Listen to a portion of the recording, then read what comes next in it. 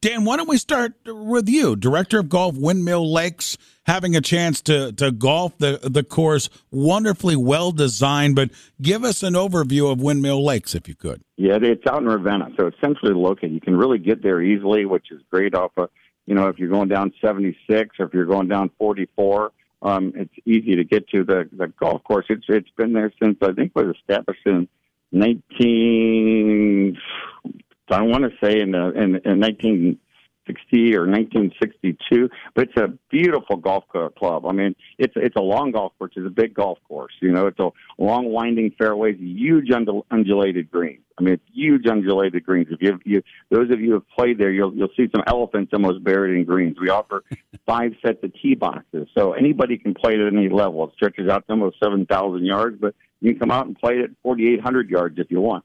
So the other thing is, even though it's a tough golf course, I think it's a golf course for anybody because there's not a whole lot of forced carries. In fact, I don't think we have about 3 or 4 different lakes, but they're really not in play for somebody that wants to hit the golf ball. And I think that's important for people when you're going to play. So find a golf course that, okay, if you're not a good golfer, that I can run the ball up on every green. And that makes it a lot easier, even though it might be a little bit longer. I think the bigger greens help a lot of people, too, as well, because they're easier to hit. You don't get as frustrated missing a lot of greens either. But the golf course has been in fabulous shape. It really has been. It's the home of the Kent State University golf course.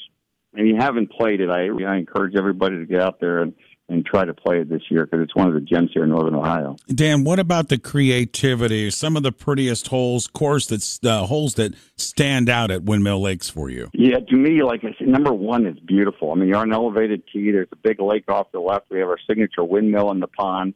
You can't even see the green. It's a little slight dog leg to the right. I mean, in the mornings, it's absolutely spectacular. To see the fairways down there. Number 8's a par 3 with over a lake with the water to the right. I think it's a beautiful hole as well. And you go to the backside. You just have a lot of nice winding holes.